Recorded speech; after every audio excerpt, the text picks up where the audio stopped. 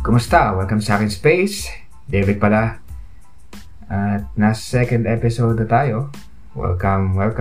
At isang malamig na linggo sa ating lahat.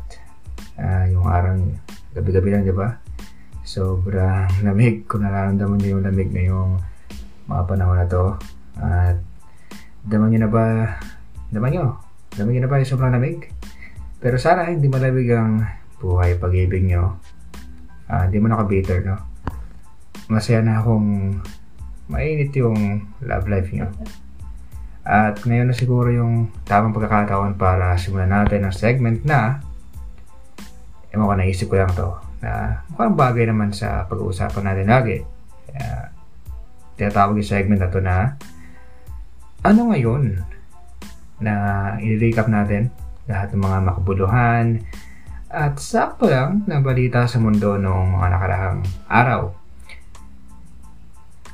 Roller coaster yung pwedeng mangyari sa pag-recap natin dahil sa mundo ngayon maraming mga balita na iisipin mo pa kung talaga bang nangyari yung balita na yun. Totoo pa talaga? Minsan parang mas kapanipaniwala pa yung mga pangyayari sa libro, mga fiction na libro kaysa sa mga nangyari sa mundo. Pero talaga, pag-uusapan natin yung mga yan. Bueno, wag na tayo magpatumbik-tumbik pa. Nabubulol ako. At simulan natin ang segment natin na ano ngayon?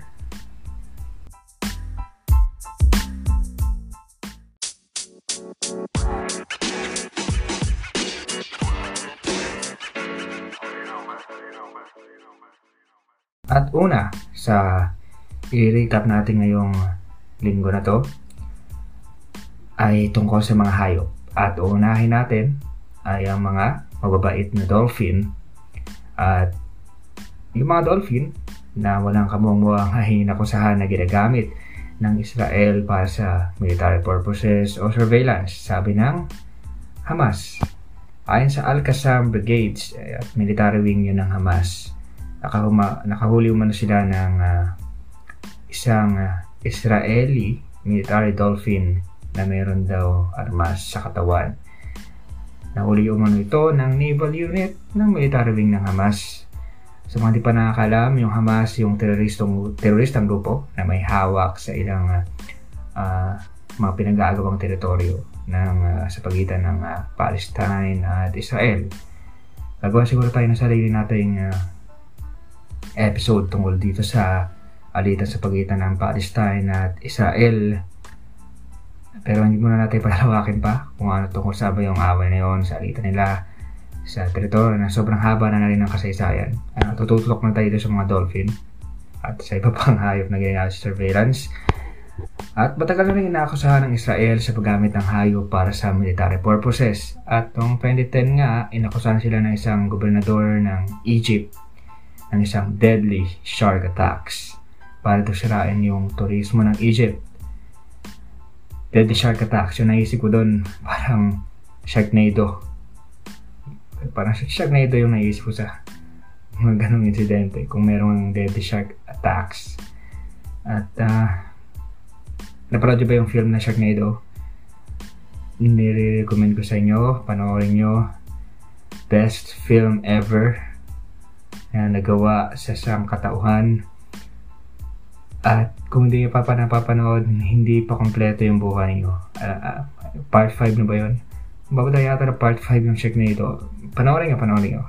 I-recommend ko sa inyo. Hindi masayang oras nyo. Hindi, nandadami lang talaga ako. Pero gusto kong panoorin nyo yung Sharknado. Best film. At balik tayo dito.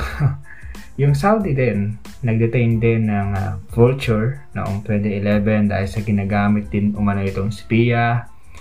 Pero misunderstanding lang daw to dahil may tracking device lang daw yung nasabing vulture. At tapos noong 2013 sa Turkey naman may spy bird din daw na naaresto pero pinalaya rin naman. Katagalan na wala naman daw monitoring device. At sakto, di ba? Spy bird sa Turkey. Kung nag-guess yung joke, congratulations. May mga bansa rin na naakusahan na rin na ginagamit yung mga hayop. Hindi lang nag-iisa yung Israel, gaya ng Iran na gumagamit din daw ng killer dolphins. At matagal na may kasaysayan paggamit ng marine animals ng military. Pero kalimitan, ginagamit ito sa surveillance at hindi para pumatay. So bago itong sinasabi ng Hamas na mayroong armas sa katawan ng dolphin, sa mga walang kamuhang mga dolphin, at kawawa yung mga dolphin, no? Isipin natin na sinisira yung image ng mga dolphin. Parang naisip ko sa mga dolphin lagi, sila yung sweet creatures ng dagat. Meron akong nare-recommenda. Magsampa ng kaso yung mga dolphin. Di ba? Sa pagsira ng mga reputasyon sa kanila. Ewan ka lang. Kung dahil sa balita, sa nirigap natin ngayon, parang lahat kayang gawin ng dolphin. Hindi, pagsamba rin sila ng kaso, di ba? Para sa pagjurak sa reputasyon nila. Okay, enough na tayo sa mga dolphin. Moving on na, may isa pa tayong animal news.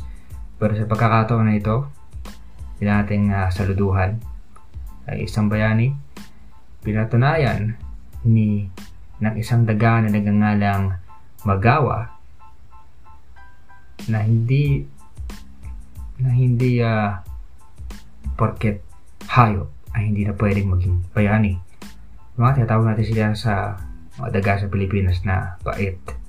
At pinatunayan ni Magawa na siya ay isang mabait na hayop. Si Magawa ay isang daga na tumulong sa pagdetect ng mga landmine sa Cambodia.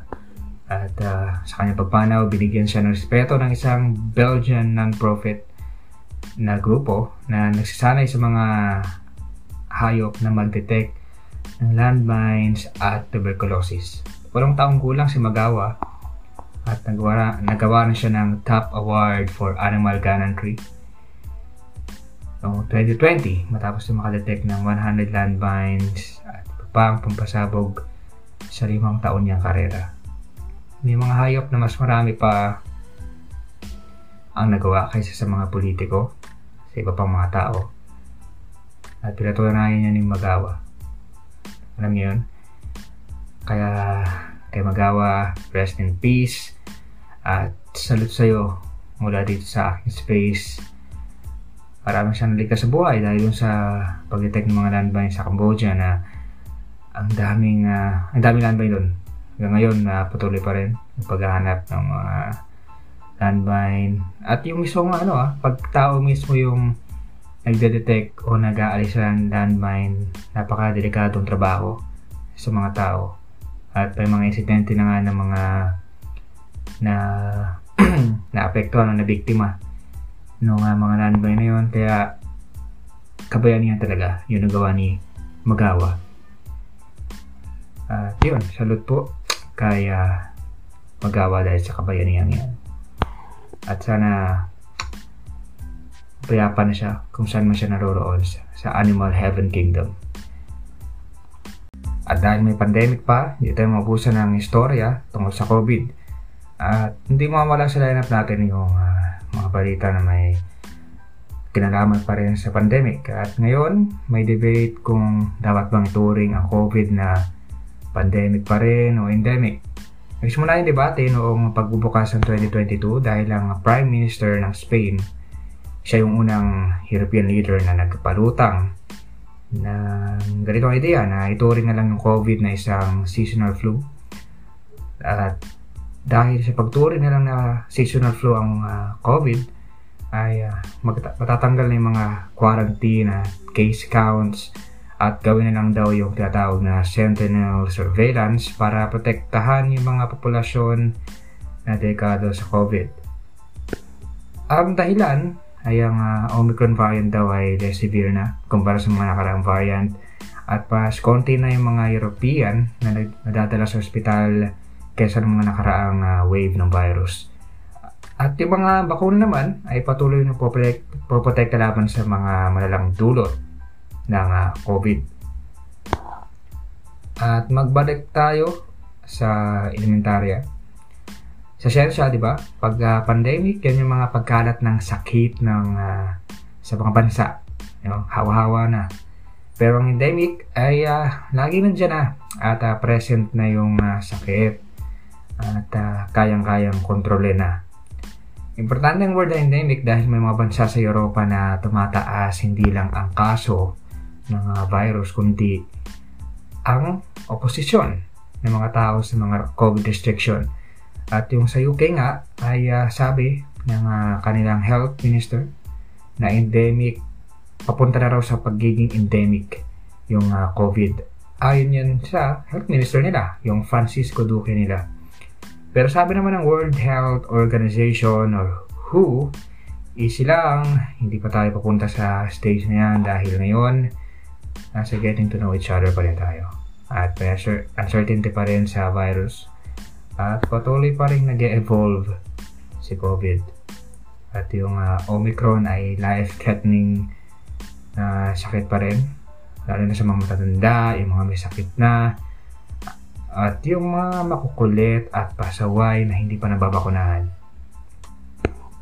At importante pa rin na ito rin pa rin seryoso yung COVID dito sa bansa, sa Pilipinas, dahil overwhelmed pa rin, punuan pa rin yung mga ospital at hindi talaga natin pwedeng maging kampante na lang dito sa COVID at dapat seryosohin pa rin ito ng pamahalaan at ng mga Pilipino. Ito pa, may dumagdag pa sa sakit sa ulo. Ewan ko kung matutuwa kayo dito o ma-amaze nung unang basa ko dito. Nung unang nalaman ko to, totoo lang hindi ko alam. Comedy. Minsan naging comedy na lang yung nangyayari sa Estados Unidos, no? At dahil ayon sa isang anti-COVID na leader, anti-COVID vaccine na leader sa US na may pangalang Christopher Keys, epektibo daw ang tingin niya epektibo sa COVID? Ayon sa kanya, epektibo daw ang ihi sa COVID. Ano ba nangyayari sa US ngayon? Wala nang ma-save na argument yung mga anti-vaxxer at tinatawag ni Keys na urine therapy, na nakausap na niya yung isang doktor, baka Dr. Kwakwak, na epektibo daw ang ihi sa COVID. Hindi ko na alam kung anong nangyayari sa mga isip ng tao ngayon. Baka sobrang nag-iba na dahil sa tagal ng pagkakakulong dahil sa lockdown. Ewan ko na lang. At mag-play natin. Idadamay ko na kayo. I-play ko yung clip nung sabi mismo ni Mr. Keys na epektibo daw yung ihi sa COVID. Pakinggan niyo po. The antidote that we've seen now, and we have tons and tons of research, is urine therapy. Okay? And I know to a lot of you this sounds crazy, but guys, God's given us everything we need. Everybody's always said I'm cray-cray, and I am, but I'm crazy like a fox, okay? I'm telling anybody to drink their own urine, but I drink my own urine. I've drink my own urine for the last 23 years, and I'm still alive. Kumusta yung mga tenga nyo? Ito, papasahin ko isa sa pinakamabigat na sinabi niya. I'm not telling anyone to drink their own urine, but I drink my own urine. Sakit sa mata, basahin. Wow! At ginagawa niya raw yun sa loob ng ilang taon niya ginagawa yun. 23 years. Ang hirap process ng sinabi niya. Wow. Pero ayon sa fact check ng Reuters, pero kailan pa ba i-fact check yun? Pero sige, alamin natin, totoo ba yun? Alam niyo naman siguro yung sagot dyan. Hindi hindi totoo. Ayon kay Dr. Anthony Pizon, Chief of Medical Technology ng University of Pittsburgh Medical Center, may antimicrobial products in urine. At sa ibang kultura nga ginagamit daw yung urine sa medical purposes. Okay? Mukhang tama na siya, no? Tignan natin. However, no evidence exists for urine serving as treatment for COVID or any other illness. Boom! Boom basag, Mr. Case. I will certainly not recommend drinking urine for any medical purposes. Okay? So, nagkakalinawan na tayo. Hindi epektibo ang ihi. At kung bit-bit nyo yung arinola nyo, pakibaba na. Hindi epektibo ang urine. Thanks, Doc. Hindi ako makapaniwala na may doktor pang kailangan magsabi nun. Diba? Kaya nga ihi, diba? Hindi nilalabas sa katawan dahil tapon na yun. At ito pa. Excessive consumption ng ano man pwedeng mangyari pag sobrang kayo ng ihi sa katawan. Pwedeng mag-cause ng vomiting, diarrhea, at kung ano-ano pa. At imagine nyo na lang kung anong ang hirap sigurong katabi sa kama ni Mr. Keys kung may asawa man siya. At mga kaibigan na anong amoy kaya anong hininga ni Mr. Keys. Ayaw ko na isipin pa at huwag na rin isipin. Matapos ang usapang mapanghi at meron ba na tayong balita tungkol sa COVID? I-report na ng Australia si Serbian tennis star Djokovic dahil sa hindi niya pagpapabakuna. At dahil doon wala na siya pagkakataon na makuha sa pagkakataon na to yung 21st Grand Slam niya. At madedelay. Masakit yun para sa star na tulad ni Djokovic. No? May mga athlete, diba? May mga competitive side yan. At masakit yung ganun na hindi niya makukuha yung pang 21st. Kating-kati na yan mag-tennis. Pero dahil sa ayaw magpabakuna, sorry na lang Mr. Djokovic. Dahil yun, mas masakit yung ganun, no? Na hindi mo makuha yung gusto mo na talagang maglaro at makuha yung inimiti mo 21st Grand Slam. Yun nga, mas masakit pa yun kaysa sa turok ng bakuna. Pero choice niya yun. So, yun yung consequence ng choice niya. At may mga ilang atleta rin yung ayaw magpapakuna. Tulad niya sa NBA, si Kyrie Irving, at yung isa pa si Aaron Rodgers. Well, choice nila yan at individual right nila yan. Pero sa tingin ko insensitive lang. Dahil bilang mga sikat sila na atleta. Ayun. Example sila sa mga tao. Na lalo na ito sa mga maraming humahanga sa kanila. Kaya well, let's respect them. Kung anong gusto nila, kung anong trip nila. At sa iba dyan, nagpapakuna pa rin tayo. Importante ang bakuna para labanan yung COVID. Huwag kayong makinig sa iba na sasabing hindi epektibo yung bakuna. Kaya nga tayo nandito na sa phase na unti-unti na tayong nagluluwag dahil sa pagpapabakuna.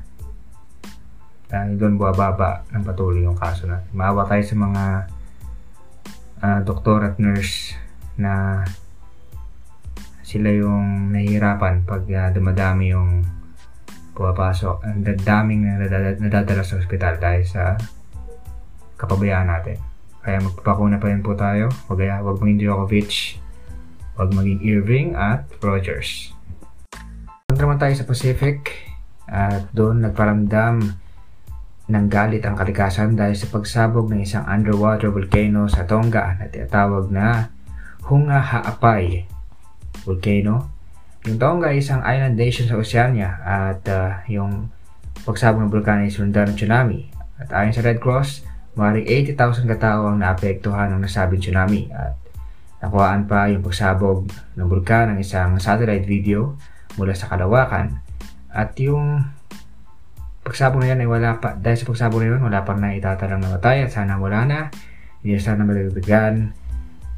Pero may isang nabalitang nawawalang babaeng British. Ayon sa isang New Zealand-based volcanologist, si Shane Cronin, ito yung pinakamalakas sa pagsabog ng isang bulkan sa loob ng 30 taon matapos po pumutok yung bulkang Pinatubo dito sa Pilipinas.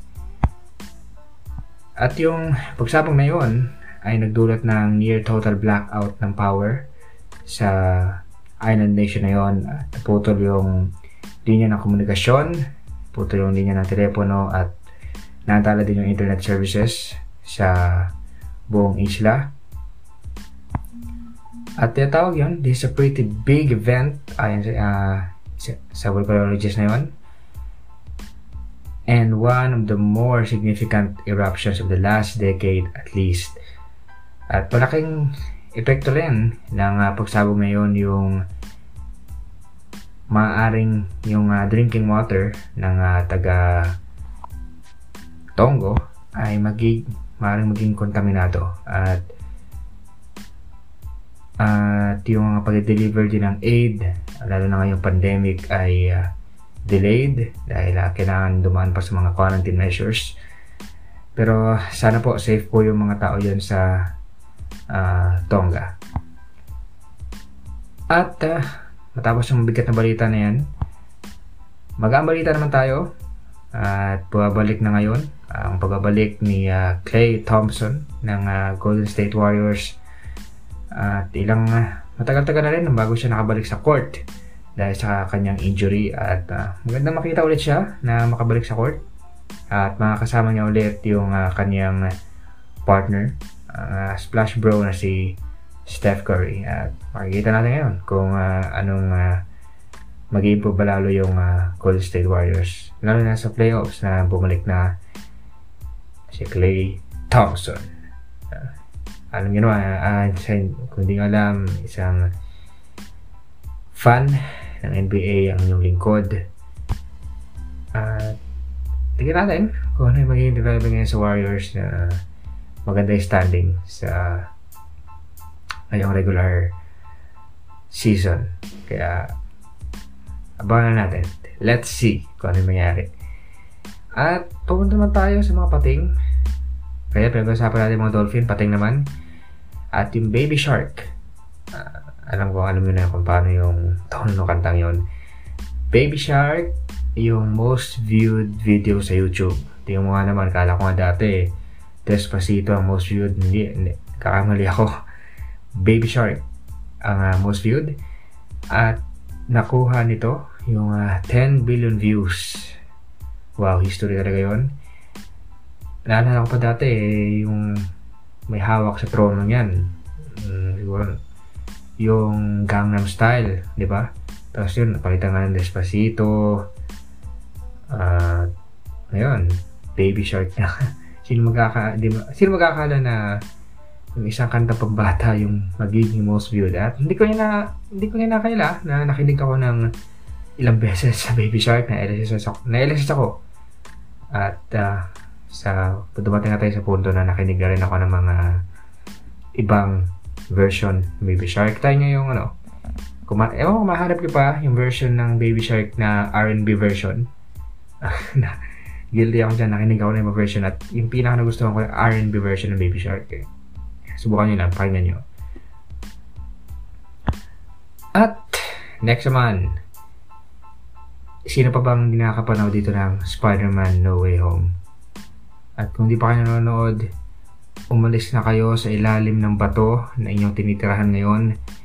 Panoorin nyo. One of the best films na napanood ko sa talang buhay ko. Siguro, nadala na rin ako ng nostalgia dahil alam niyo naman, spoiler alert, nagbabalik si Tobey Maguire, OG na Spider-Man. At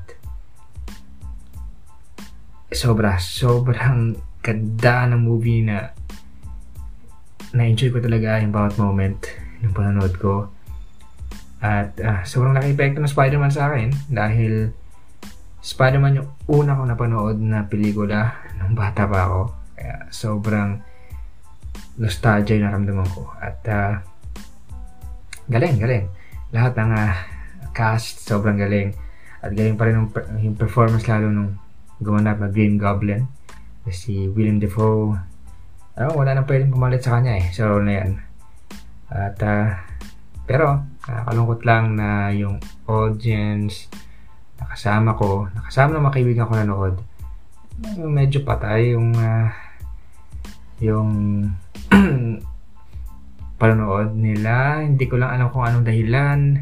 Siguro alam ko ang malaking dahilan yung delayed ng screening, delayed yung pagpapalabas ng No Way Home. Biruin mo, December 16 or 17 yata sa United States lumabas yung No Way Home sa ibang parte ng mundo, pero sa atin nung January lang, January 8 yata, tama, January 8 napanood ko sa first day ng pelikula na yun sa Pilipinas. Ako na-spoil na ako. Alam kong magpapakita yung tatlo, at siguro nakadagdag na rin yun sa pagbawas ng excitement sa mga nanonood. Sa kabuuan, gaya nga nung nabasa akong comment sa YouTube, na parang yung film na yun, parang nakita mo yung dati mong kaibigan at alam mo okay sila. At yung movie na yun, hindi binigwo yung fans ng Spider-Man. May isa lang masasabi. Gusto ko lang sana may fight scenes sa umaga. Yung kita-kita yung tatlong Spider-Man na maliwanag mo na makikita itong Spider-Man na nagpaglaban at pagkasama, pero sino pa ba para magreklamo? Wala nang room para magreklamo dahil makita pa lang yung dalawa, ang Spider-Man ni Andrew Garfield at Tobey Maguire kasama yung bagong Spider-Man ni Tom Holland, MCU Spider-Man ni Tom Holland, sapat na yun. Pero wala pa rin tatalo sa isang movie. Pangalawa lang to sa best movie ngayong taon. Wala pa rin tatalo sa Exorcist. Alam niyo yung pelikula na yun? Hindi Exorcist sa US. Yung Exorcist pa rin, number one pa rin. Pinipilahan pa rin. Kaya number 2 lang yung No Way Home. Sorry sa Tom Holland, sa lahat ng cast ng No Way Home, pero Exorcist pa rin ang number 1. At dumako naman tayo sa mundo ng YouTube nga, sabi nila. Kilala nyo ba yung may pinakamalaking kinita sa YouTube? Yung may pinakamalaking kinikita ngayon sa YouTube. Hindi si Kong TV hindi. Si Mr. Beast. At subscriber din ako nun dahil magaganda yung content ng channel niya. At recent lang nang may mabigat siyang ginawang content na gayang-gaya yung set ng Squid Games.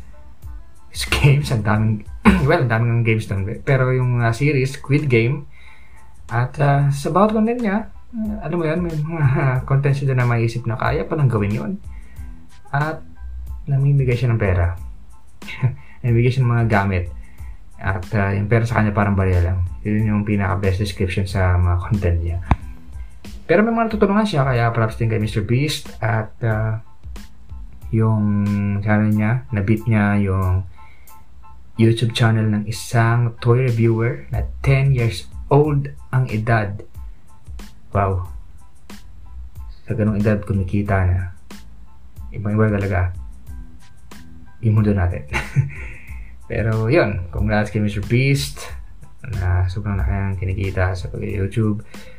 At tingin ko yung pag-YouTube, di ba? Diba dami na yung mga nag-vlog yung kumikita sa YouTube.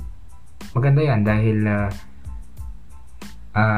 inaangat nun yung buhay ng ating mga kababayan. Nakakahanap ng ibang revenue yung ating mga kababayan.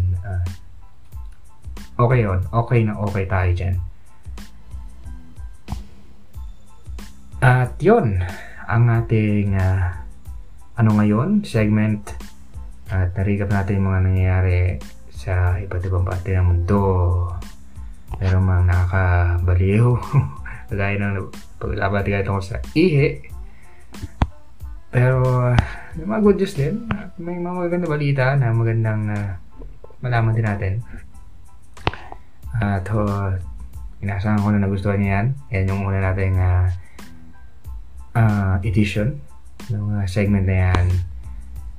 At ngayon, pupunta tayo ngayon sa topic, sa pinaka pag-uusapan natin ngayong episode na to. Nasa title na. At ito na siya.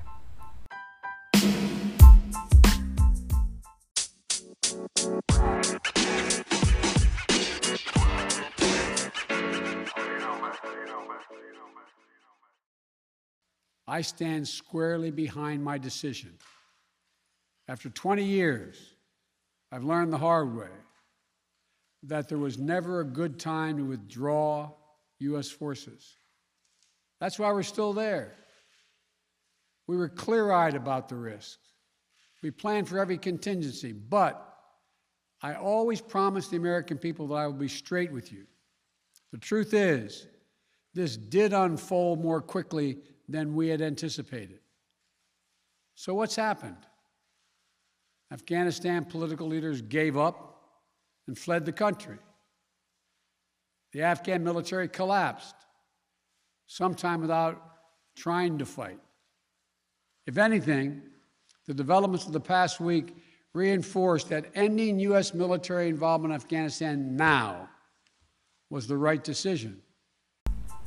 August 16, 2021, nang mangyari ang hindi inaasahan ng karamihan. Muling nagbalik ang mga Taliban sa kapangyarihan matapos ang ilang tahong pamamahala ng Afghan government. Sa kabila ng ilang taong presensya ng Estados Unidos at pagtulong sa gobyerno ng Afghanistan na makatindig, dapat sa kamay pa rin ng Taliban ang buong bansa. 25 taon ang nakakalipas at nasa kanila ulit ang posisyong dati nilang iniwanan noong 2001. Nabilis ang pagkukob ng teroristang grupo sa kabisera ng bansa, ang Kabul, na ikinagulat ng marami.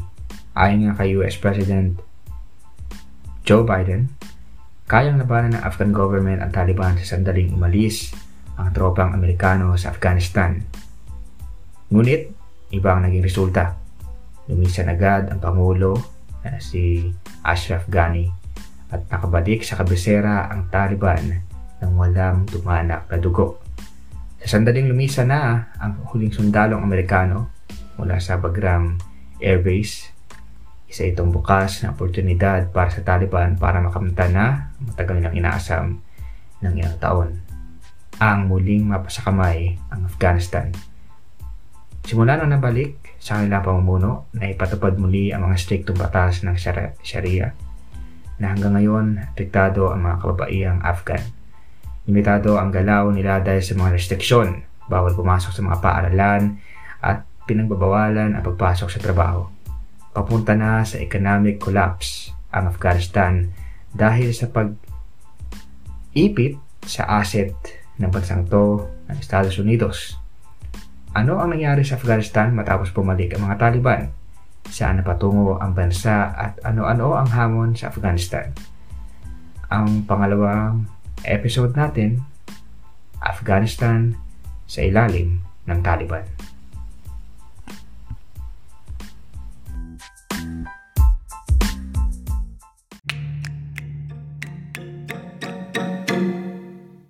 Napili ko ang Afghanistan para sa episode na to dahil hindi siya dahil letter A ang simula ng pangalan ng bansa na ito, dito alphabetical, kundi dahil sa kasalukuyang masalimuot na nangyayari ngayon sa bansa na nasa ilalim na ng pamumuno ng Taliban na kinikilalang teroristang grupo. Isipin na lang, parang Abu Sayyaf, diba?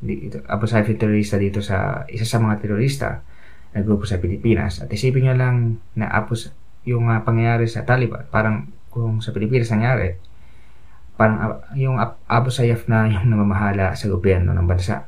Pero siyempre magkaiba ang Abu Sayyaf at yung Taliban. Magkaiba yung dalawang grupo na yon, pati na yung layunin nila. At yung Taliban at least nakaranas silang mamuno sa bansa. Simulan natin. Ano ba ang naisip natin kapag naririnig yung Afghanistan? Madalas nating naiisip na nasa Middle East, di ba? At kadalasan nating napapanood na dito nangyayari mga US movies tungkol sa gera. Okay, wala sa Middle East ang Afghanistan. Nasa gitnang Asya ang bansang ito at isa itong landlocked country, ibig sabihin napapaligiran ito ng mga bansa. At yung Afghanistan, nasa silangan at timog na bahagi nito ang Pakistan. Sa hilaga naman ang bansang Turkmenistan at Uzbekistan. At yung Tajikistan at China naman yung nasa hilagang silangan. At ito, fast facts muna tayo. At mahigit 30 milyon ang populasyon ng Afghanistan. Sino ba ang mga Taliban na laman ng balita ng mga nakalipas na buwan? Nagsimula ang salitang Taliban sa wikang Pashto na ang ibig sabihin ay students. Ang ugat ng grupo na ito ay mula sa mga madrasa o paaralan sa Peshawar na bahagi ng Pakistan na malapit sa border ng Afghanistan. At sa mga paaralang ito na doktrinahan ang mga Taliban ng mga batang refugee noon na naapektuhan ng labanan ng Soviet Union at ang grupong Mujahideen. Yung mga nasabing paaralan ay sinusuportahan ng intelligence agency ng Pakistan na tinatawag na ISI at pinansyal din umano na sinusuportahan ng Saudi Arabia. Nadoktrinahan ang mga refugee na kabataan ng Wahhabism, isang radikal na uri ng Islam, at tinitignan nila ang kanilang sarili bilang knight in shining armor o tagapagligtas ng Afghanistan laban sa kasamaan ng mundong ito. Ang layunin ng Wahhabism ay ang pagbabalik ng pure form ng Islam at literal na interpretasyon ng Quran, at kasama na rito ang pagbabawal sa tabako, alcohol at pati pag-aahit ng inyong balbas. At required ang pagdalo ng lahat sa mga pampublikong pagdadasal. Unang beses namuno ang mga Taliban sa Afghanistan noong simula 1996 hanggang 2001 at tangay nila ang konserbatibong relihiyon. Napatalsik nila ang mga Mujahideen dahil sa sigalot na mismo ng mga paksyon ng grupo ng Mujahideen. Yung Mujahideen ang namuno sa Afghanistan matapos silang mapatalsik ang Red Army ng Soviet Union na ngayon ay Russia.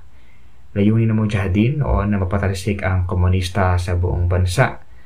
Sa armed movement na yon ay may mga volunteer at taga-ibang bansa.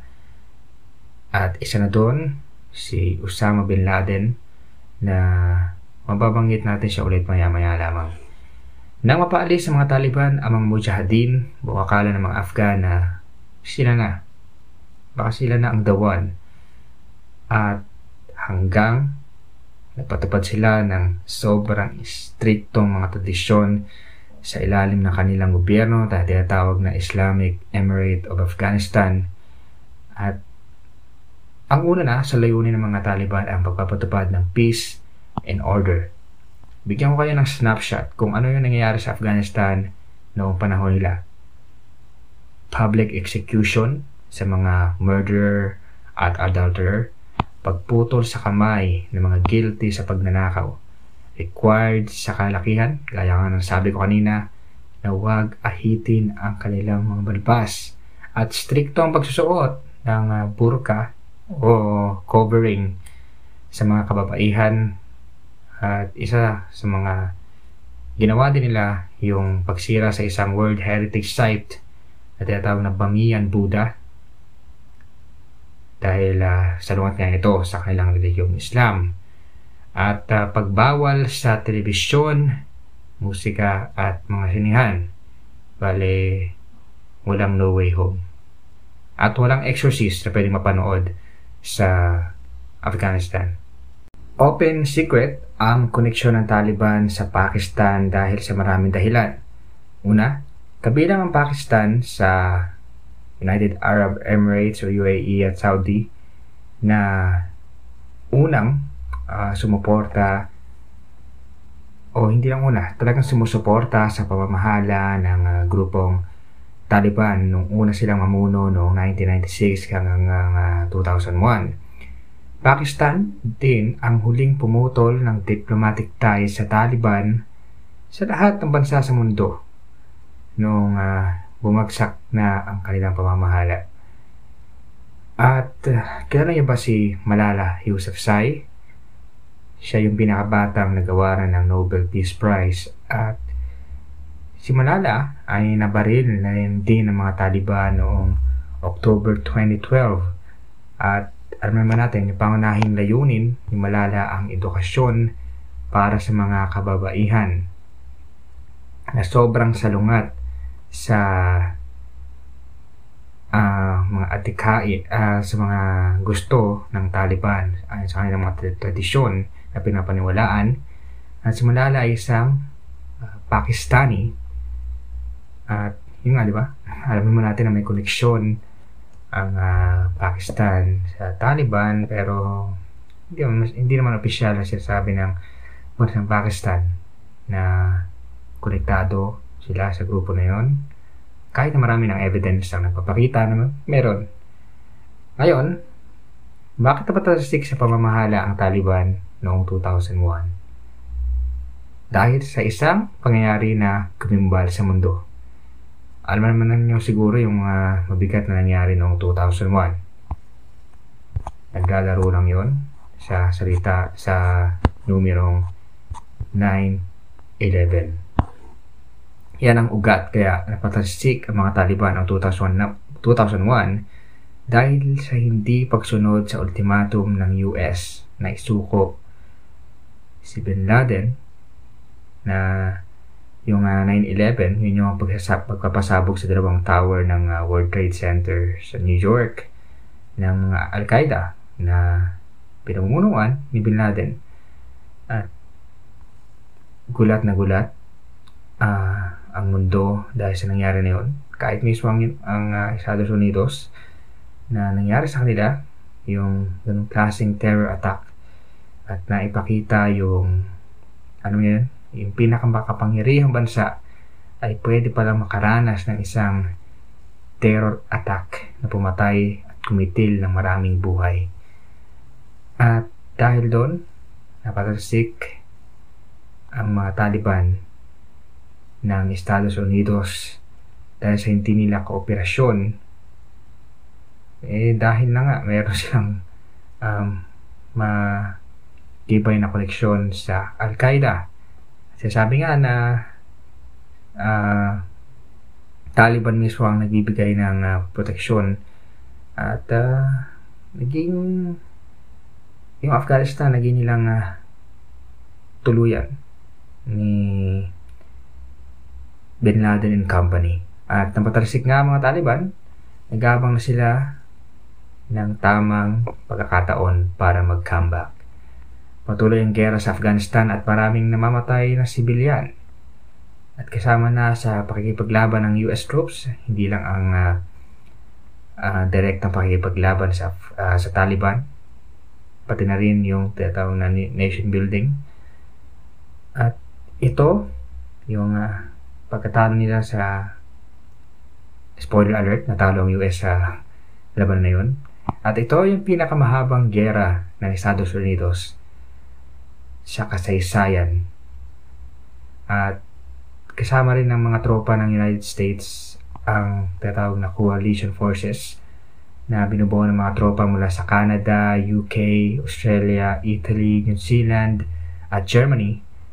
Kung malalaraman natin yung gera sa Afghanistan para siyang probinsyano na akala mo tatapos na pero tuloy-tuloy pa rin, at hindi mo alam kung bakit pa rin nila pinagpapatuloy at may patutunguhan ba to. Ang mga Taliban ay parang si Cardo, hindi matalo-talo. Pero malinaw na ba na bida si Cardo at ang Taliban ay hindi. Naging nation building na nga ang nangyari sa presensya ng Estados Unidos sa Afghanistan. Pero yung itinayo at tinulungan na gawing na tumindig, di ba? tinulungan ng United States na tumindig ang gobyerno ng Afghanistan, pero ang nangyari, para siyang bahay ng baraha na sa isang ihip lang ay wala na. At kitang-kita to noong Agosto, noong nakaraang taon. At alam nyo, inaasahan pa nga ng marami na hanggang 6 na buwan ang itatagal ng government ng Afghanistan. Pero sobrang mali. Ilang araw lang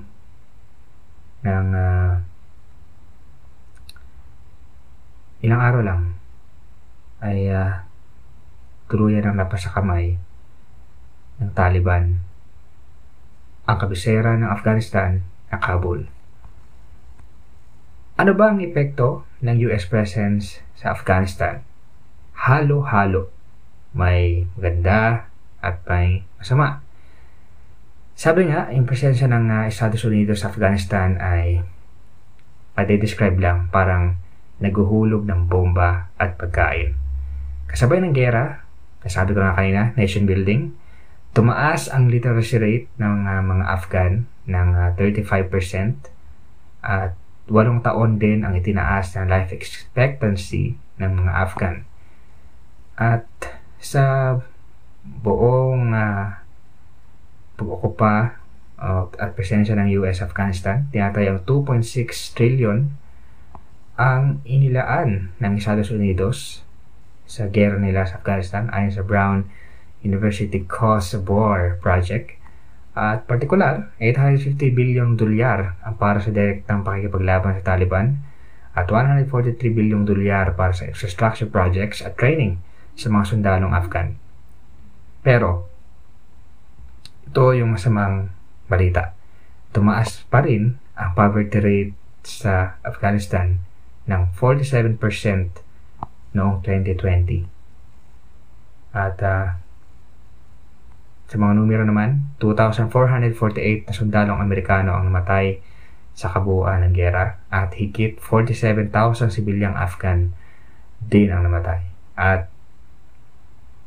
sa side naman ng Taliban at opposition fighters, 51,191 ang namatay. At yung delay, at yung withdrawal nga ng United States, delayed pa yan. Delayed pa yan dahil ang unang target nga ay May 1, 2021. Wala na yung mga troops ng Amerika sa Afghanistan at hanggat inanunsyo ni US yung ganyang negosasyon ay nagsimula pa noong termino ni dating US President Donald Trump at nung ang pumalit sa kanya na si US President Biden ay inanunsyo na nga noong July 8, 2021 na tuluyan ng aalis ang mga sundalong Amerikano sa Afghanistan sa August. Una pang target sana ay September 11 at isakto sana doong anniversary ng 9/11 attack, pero napabilis ang pag-withdraw ng US troops sa Afghanistan. The likelihood there's going to be the Taliban overrunning everything and owning the whole country is highly unlikely. August 16, 2021, nang tuluyang napas sa kamay ng Taliban ng Afghanistan, dumating na ang araw na hinihintay nila. Natalo ang Estados Unidos at noong Agosto 30, umalis na ng tuluyan ang huling tropang Amerikano sa Afghanistan.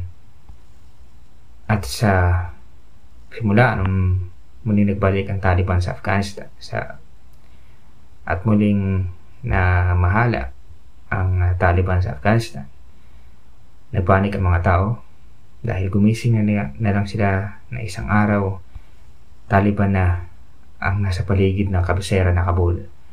Nagkandara pa ang mga Afghan sa kalsada, puno-puno ang mga kalsada at puno rin ang mga paliparan sa gusto nilang makatakas mula sa kamay ng mga Taliban at ayaw nilang magbalik pa sa dating klase ng lipunan na sobrang strikto at marahas.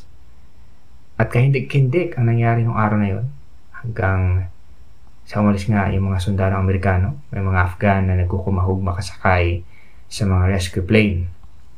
At sa mga araw na yon din, inilikas yung mga OFW sa Afghanistan. At wala namang nasaktan ng mga OFW sa kahindig-hindig na mga araw na yon. At lagi na rin sinasabi ng mga Taliban fighters sa mga sundalong Amerikano na nasa kanila at hawak nila ang oras. At maraming epekto ang sabing pagbabalik ng Taliban, lalo na sa persepsyon ng mga bakansa at alay ng US.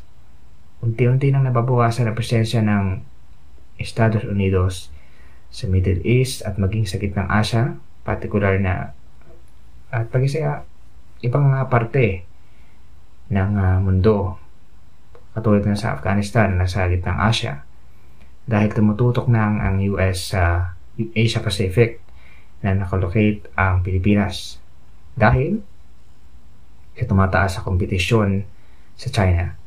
Isa sa malaking dahilan ng pagbagsak ng Afghan government ay ang maliit na pondo para sa sandatahan na nagresulta sa pagiging demoralized ng mga sundalo.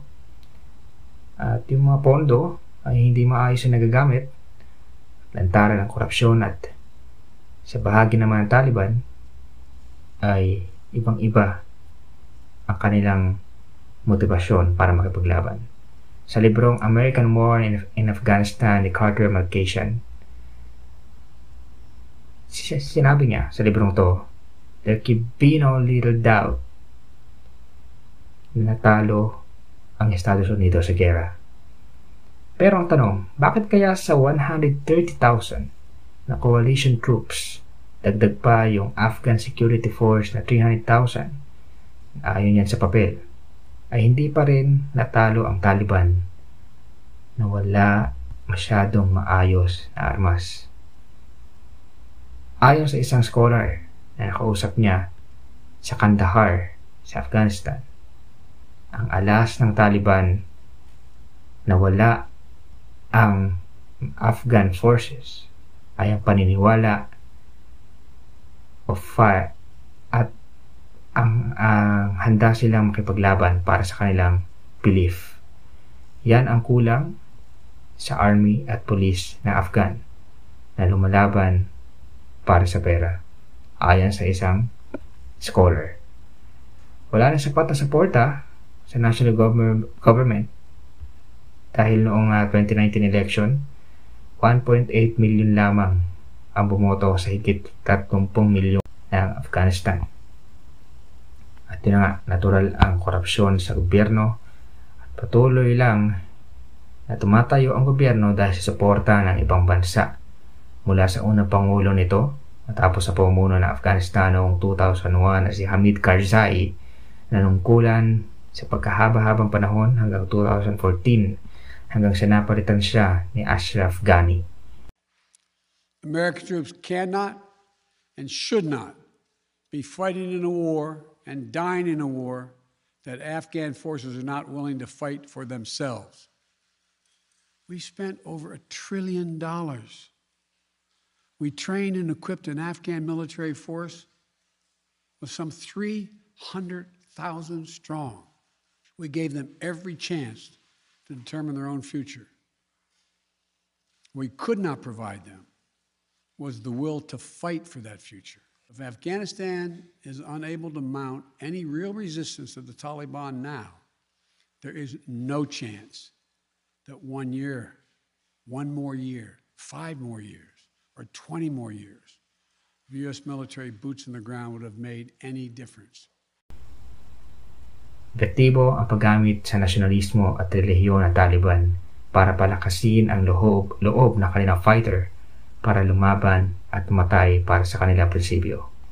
Sa mga negosasyon nga ng US sa Taliban sa ilalim ni dating Pangulong Trump ay hindi kasama ang Afghan government. Karamihan sa distrito ng Afghanistan ay naangkin ng mga Taliban nang walang labanan na nangyari. Ngayon, ano na ang kasalukuyang sitwasyon ng Afghanistan? Nasa high alert ang Afghanistan sa Fragile State Index ng isang international organization na Fund for Peace at maaari nang tawagin o papunta pa lang ang Afghanistan sa tinatawag na isang failed state. Ngayong halos 5 buwan na ang nakakalipas at patuloy na naghihirap ang mga Afghan dahil sa bagsak na ekonomiya dahil sa patuloy na pag-hold ng malaking halaga ng asset ng Estados Unidos. Ayon kay UN Secretary General Antonio Guterres, kalaban ng mundo ang oras para tulungan ang mga Afghan. Walang kabuhayan, binibenta ang mga sanggol para may pangkain sa iba pang nilang anak at sobra ang malnourishment sa mga bata. Pati at lalong naghihirap ang kalagayan ng mga Afghan habang tumatakbo ngayon ang oras. Higit sa kalahati ng populasyon ng Afghanistan ang umaasa sa life-saving assistance. Aid, aid, aid. Diyan ang umaasa ang Afghanistan ngayon. Walang pera sa mga bangko at walang pasweldo sa mga guro, doktor at empleyado ng pamahalaan. Sabayan pa ng threat mula sa mga teroristang grupo na ISIS-K na nagsasagawa na ng mga suicide bombing at attack. Ang nangyari ngayon sa Taliban, nalagay sila sa ibang posisyon na tulad ng pamahalaang napabagsak nila. Nakikipaglaban sila ngayon sa mga terorista. Ibang-iba ang Afghanistan dati bago dumating at umusbong ang Taliban, Mujahideen at Red Army ng Soviet.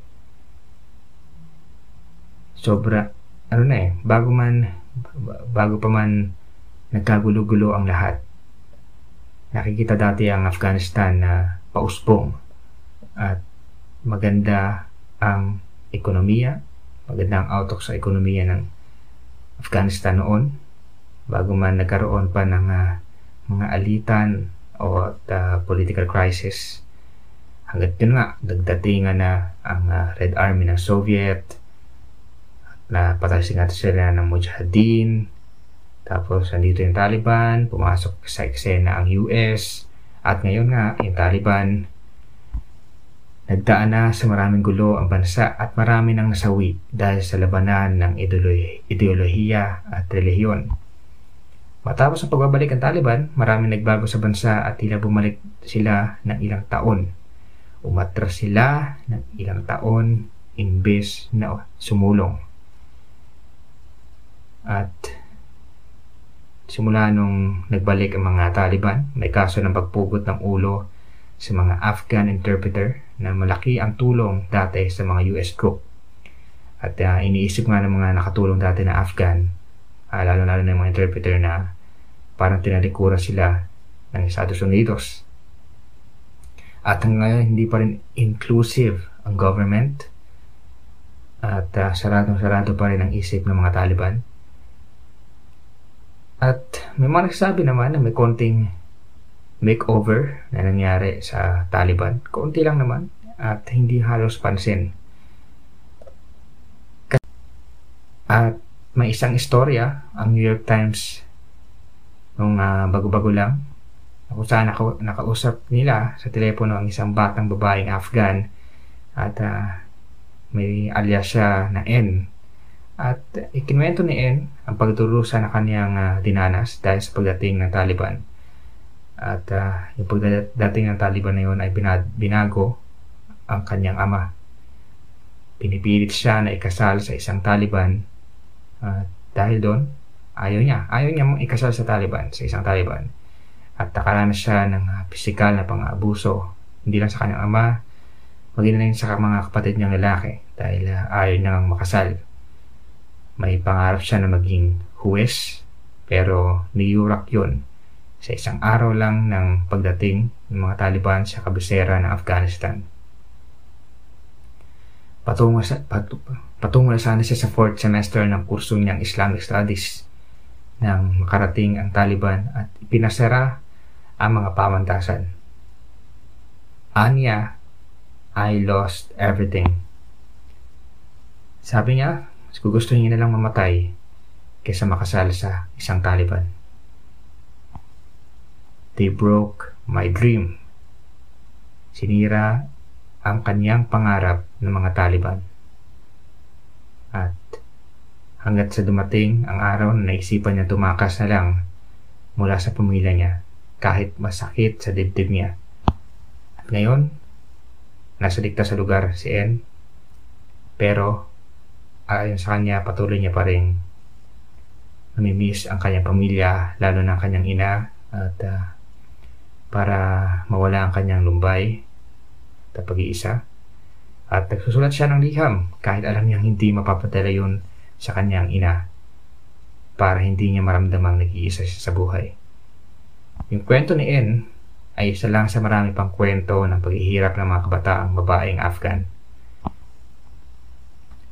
Malala ang kondisyon ng ekonomiya sa Afghanistan at hindi sila at yung mga Taliban ay patuloy na hindi kinikilala ng mga bansa at wala na sila dong seat, wala silang representative pa sa United Nations.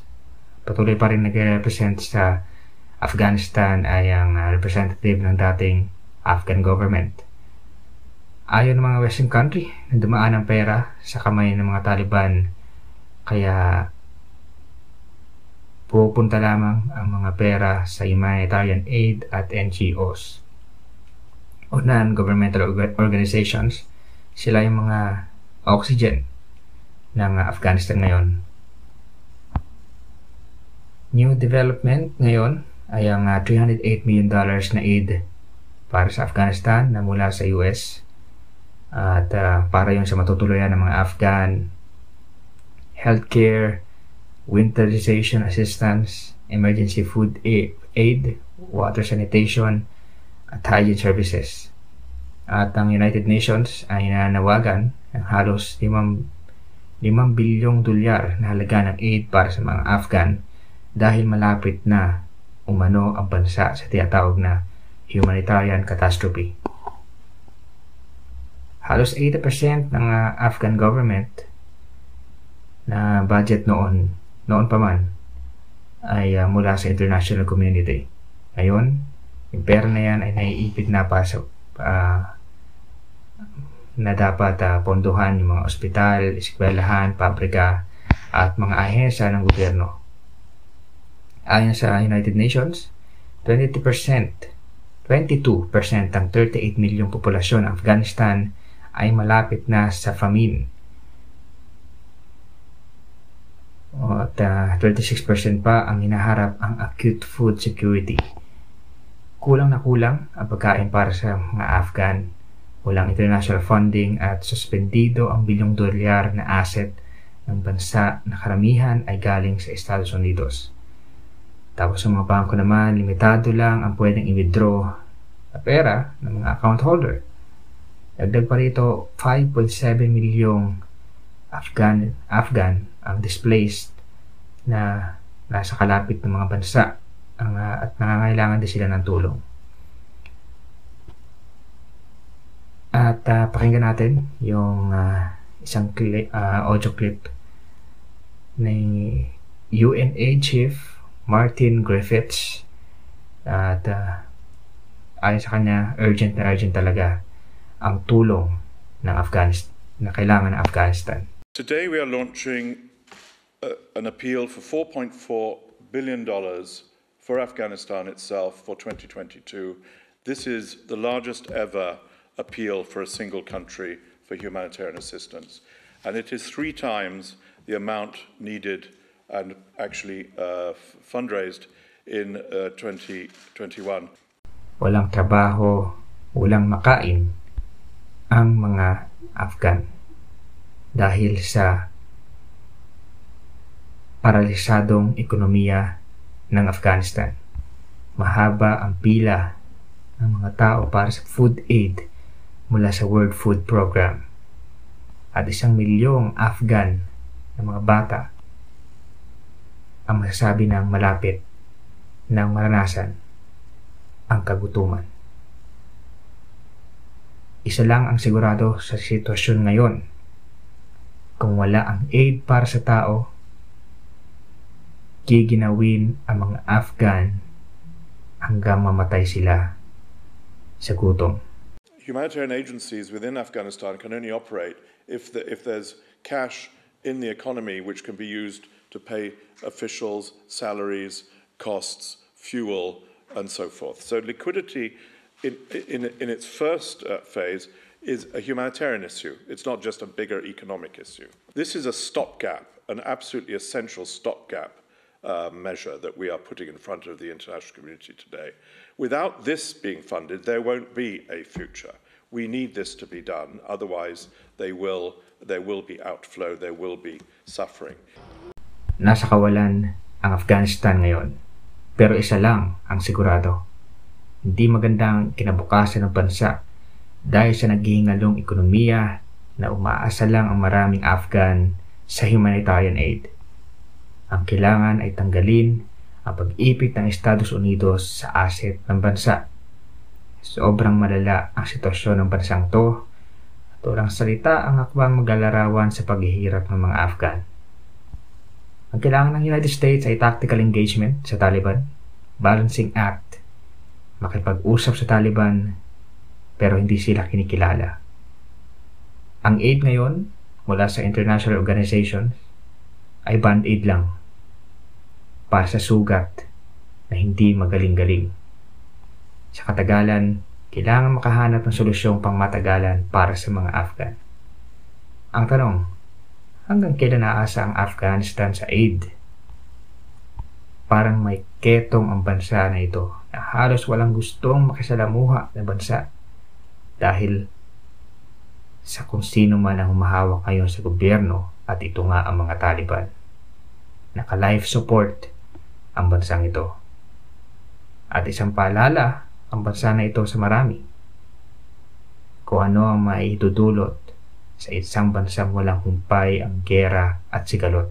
Isa lang ang sigurado.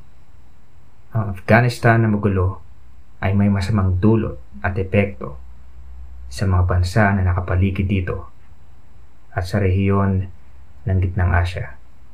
Anong matututunan ng Pilipinas sa ganito?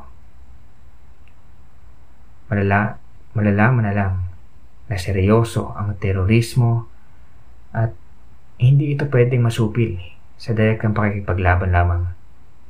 Kailangang punutin ang ugat nito.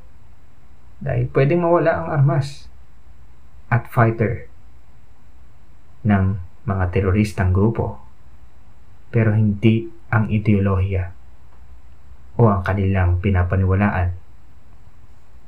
Positibo ako, hindi sa COVID, kundi positibo ako na sana mawala na ang paghihirap ng mga Afghan at hindi na darating pa ang panahon na laging tatawagin itong Graveyard Empire.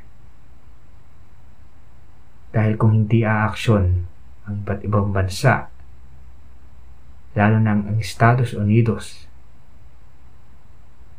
maraming katawan pa ang dadagdag sa bansang matagal ng sementeryo.